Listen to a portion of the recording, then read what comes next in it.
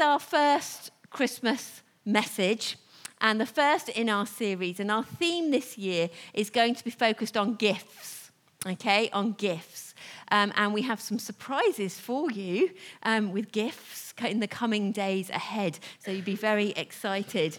We're particularly going to focus on the gifts that the wise men brought to Jesus. Okay, so we have to have 3 Sundays, okay, to get our series in. That's the simple, why we start tonight. We want to think about the gifts that the wise men brought, the significance of those gifts to Jesus, and the significance of those gifts to us today. So the first gift we want to think about tonight is gold. You'll remember the Christmas carol, We Three Kings, that we sing. And in the verse it says, "Born a king on Bethlehem's plain, gold I bring to crown him again. King forever, ceasing never, over us all to reign."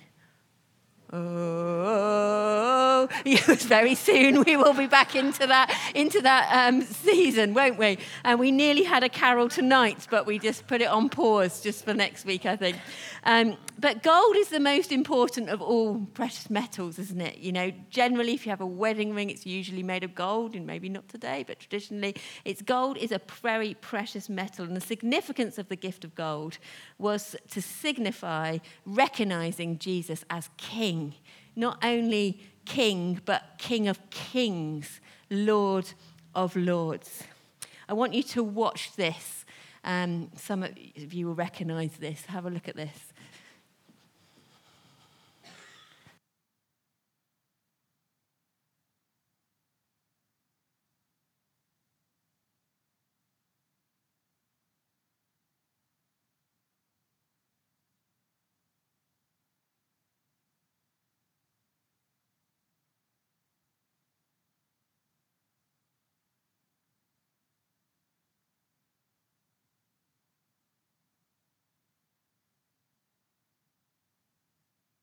You might recognise that. You might remember that scene. You might have watched it on your TV. Where was it from? Coronation of King Charles, yeah. Simon wasn't on one of those trumpet fanfarers. Maybe next time, if someone will get one. Maybe we'll have you on Christmas Day. The trumpet fanfare has been used for years to mark a new king. It signals and announces the coming of a king. Okay, so the trumpet fanfare is a traditional sign that we were having a new king is coming. And as we look ahead to Christmas, if we have that expectation in our hearts, next week, who's got an advent calendar? Have you got an advent calendar? Oh, look at you, come on. You need to go and buy your advent calendars. Get lots of chocolate in you. If you look ahead with expectation, and we start our advent calendars on Friday, I think it's good for us to remember that our King, King Jesus, didn't come to the sound of a trumpet fanfare. There were no trumpet fanfares. There wasn't much of a fanfare sounding the coming of King Jesus. There was no trumpets. There was no one shouting, "God save the King," outside the stable. The Bible tells us that it was simply a man called John who was like a voice in the desert saying, "Prepare the way of the Lord." So I want us to think about what kind of king should we prepare our hearts for during this Advent season. On the 23rd of April 2018, a new prince was born. Who was that prince? 2018. Who was it born? Louis. Prince Louis was born. Yeah, Prince Louis was born. The third child of William and Kate. Okay, he's the 5th in line to the throne behind his father and his siblings. He was born in St. Mary's private hospital. He was born in the Lindo wing. And apparently, when you have a baby in the Lindo wing, you get a celebratory high tea, champagne to celebrate the new arrival. It has a gourmet a la carte menu, luxury toiletries, and personalised care. A team of 20 medical specialists are allocated to each patient on arrival. And this comes at a price of £7,500 a night. I think I might have another baby. I suddenly feel broody. I might go in and have. But it's shocking. What did Martin just say? Not from him. Too much information, sorry. It is shocking, but it's kind of what you'd expect from a royal arrival. Okay, it's what you'd expect from a royal arrival. I wouldn't expect anything else, from a royal arrival. And it may seem like an early Christmas message tonight, but I want us to think back to that very first silent night when the King of the world was born, when the King came into the world. Along with every other aspect of Christmas, I know I've said this many times before, but we've turned the birth of Jesus into some kind of romantic children's story. We look at the scenes of baby Jesus wrapped in a satin cloth in Mary and Joseph's arms, smiling sweetly at his parents. Everyone has a halo. Even the donkeys and the cows in the Christmas cards have halos above their heads, and we sort of romanticize this whole picture of what the birth of Jesus was like. The real truth of the birth of Jesus was that we know it would have taken place in a cold, dark, damp place. It was just an undesirable, smelly place to be.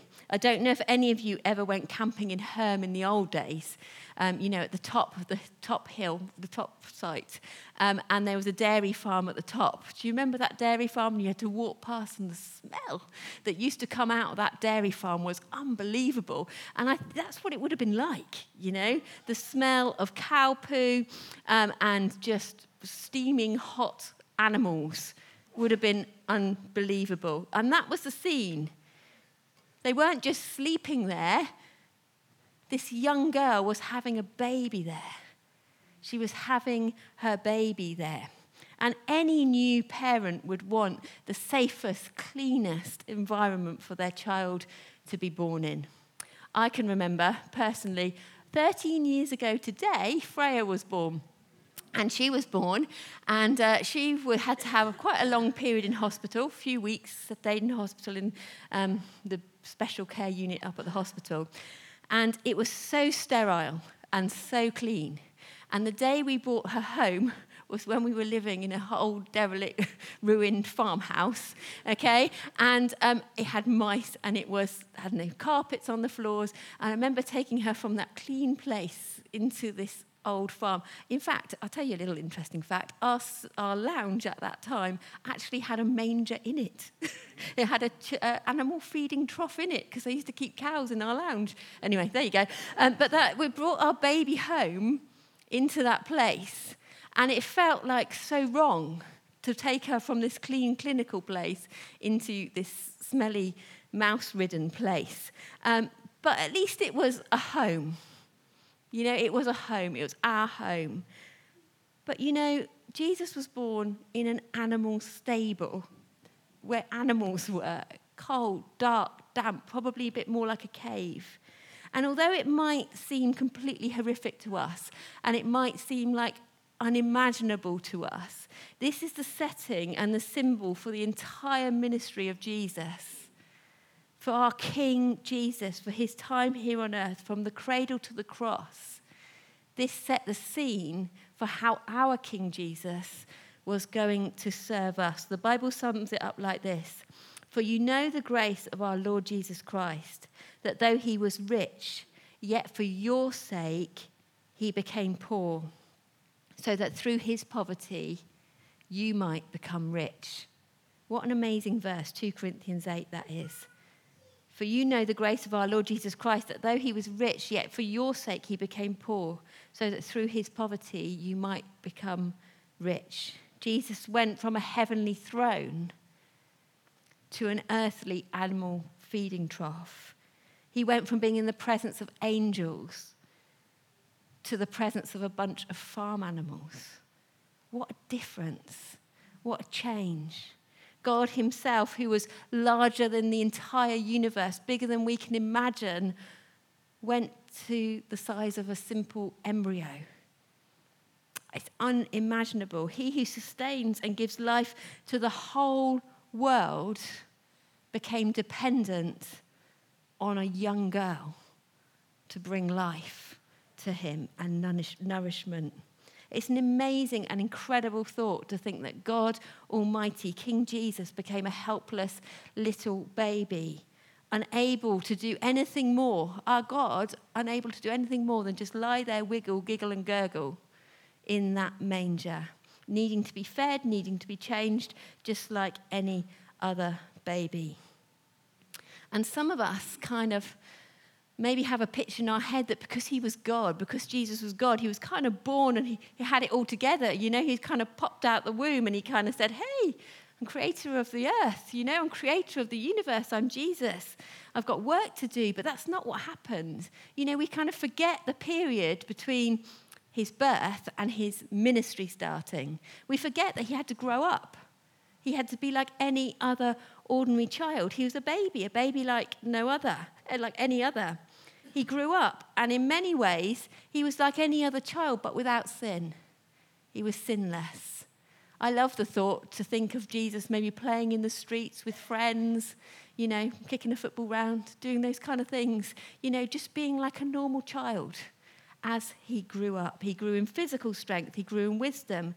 In Luke chapter 2, it says, and the child grew and became strong.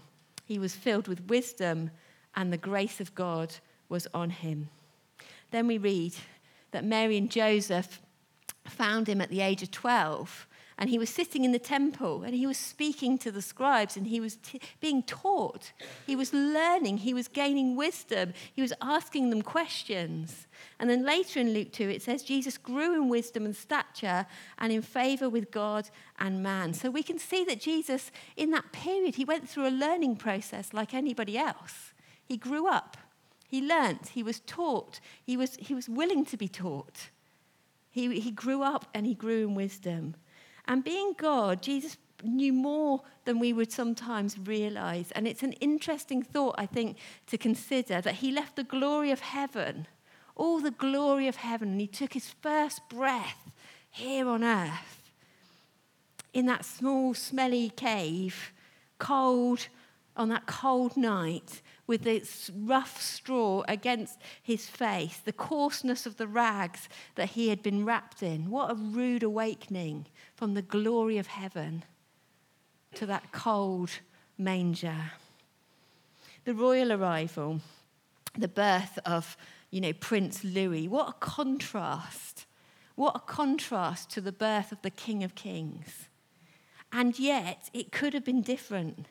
God could have opened up the entire heavens. He could have done an angelic host, a fanfare like we've never seen before, that everybody spoke about because this fanfare, this trumpet fair was so incredible. He could have been born in a palace. He could have had the greatest luxury and all of the grandeur. So why did God choose for Jesus, our King, our Saviour, to be born in this way? Jesus always challenges our expectations and our cultural understanding. He always challenges. And he does exactly the same when we think about him as our King. Jesus used his authority to teach others about the kingdom of God. Jesus used his power to heal the sick and give sight to the blind. Jesus used his position to be an example about how we should live our lives in response to God's love for each one of us. Jesus shows us, a king or any kind of leader, how we're truly meant to be. How we're truly meant to be, one who serves other people and uses their power to benefit others for the good of others. So God didn't get the birth of Jesus wrong. He didn't make a mistake. He didn't get it all wrong. He did it to show us how often we get the identity of a true leader really wrong. He showed us what a true leader is and how it is to serve. And it's the same on the flip side of our stereotype sometimes of what a servant is. When we think about a servant, I'm sure if I say the word servant, immediately it conjures up an idea in our head of some kind of a Cinderella kind of character.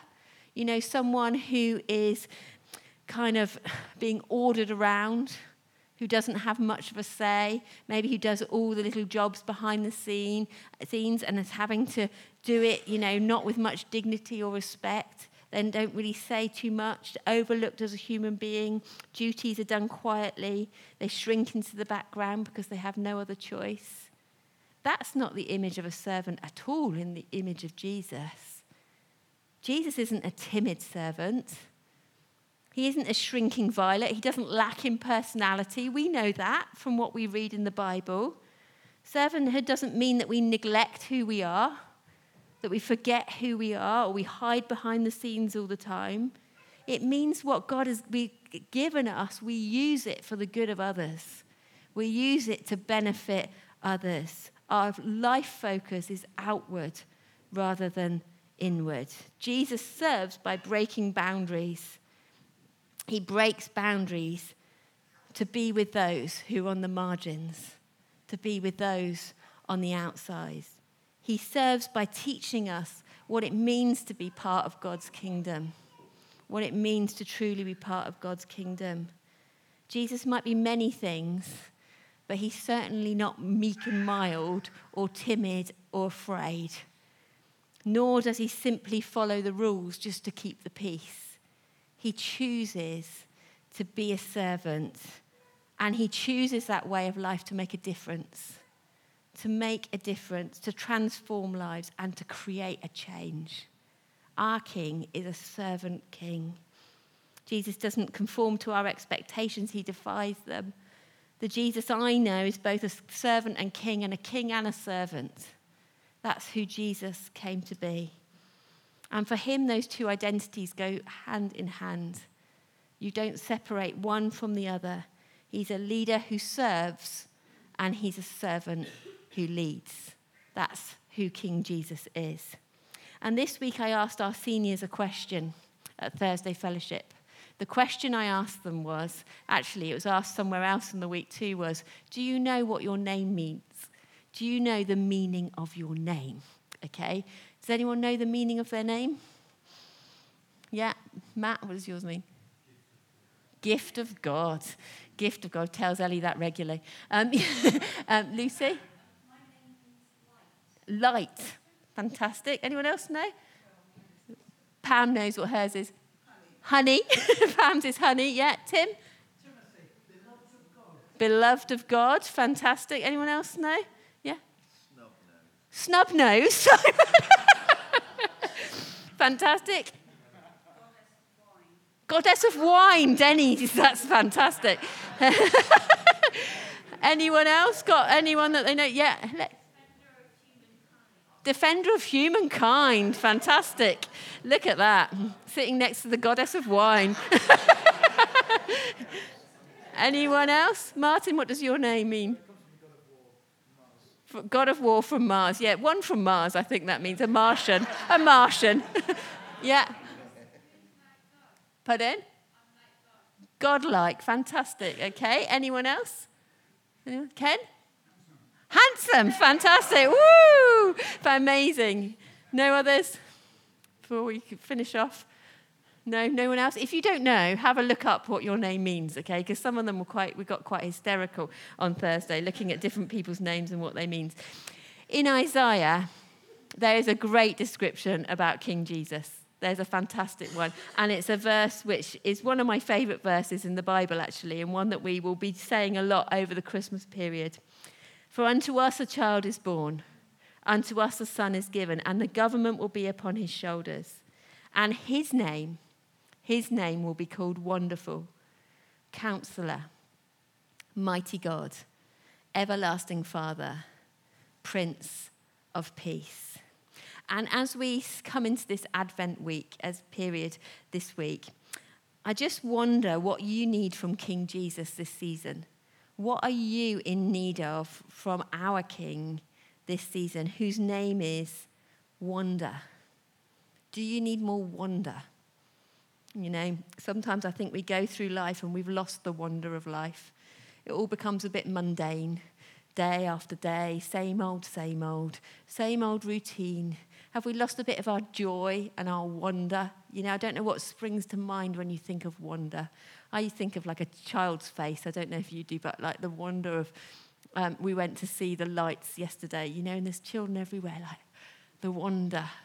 Have we lost our wonder sometimes? Do we need a bit of wonder from King Jesus this season? Do we need Jesus as a counsellor? Do we have some decisions that we're making? Do we need a bit of wisdom and direction this season?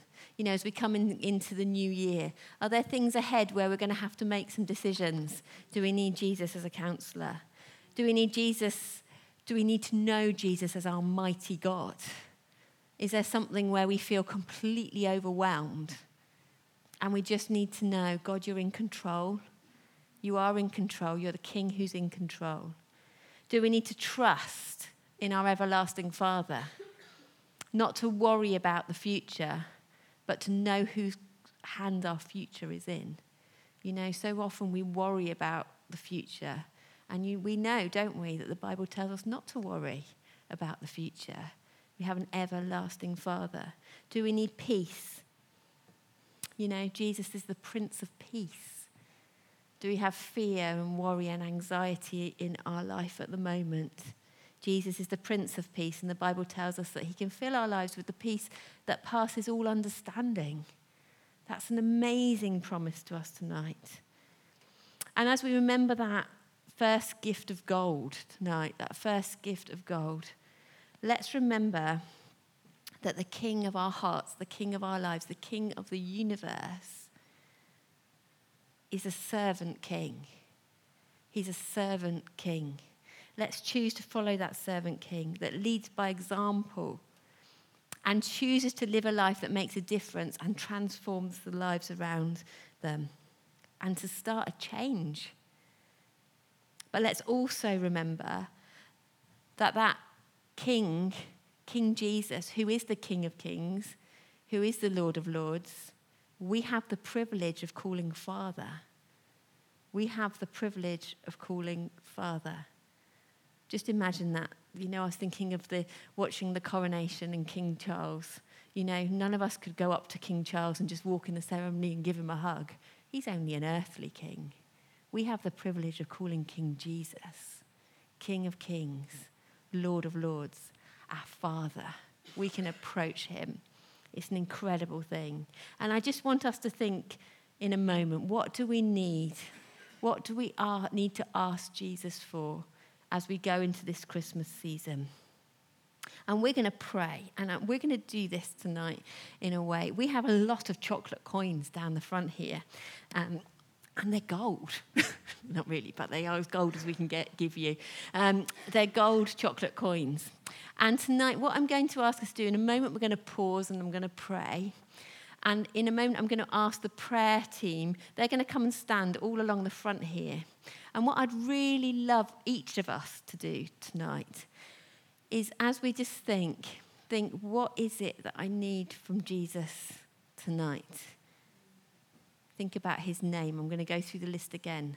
What is it in his name do we need? And then I would like you to come forward. And the prayer team are going to just say one line of prayer, because otherwise we'll be here forever, all night. They're just going to say a line of prayer over you, and then they're going to give you a chocolate coin. So if you want to have a chocolate coin, you've got to come and get some prayer tonight, you see. So if you come and get a chocolate coin, and they're going to replace it, and you can take that gold away with you. Take that gold away with you, just knowing that Jesus is our King. He's King Jesus. He's in control. So if we can stand, and I'm going to play a song as we respond, and it is the song. It's got the words in, and then the band are going to come up and just carry on and lead us in worship after that.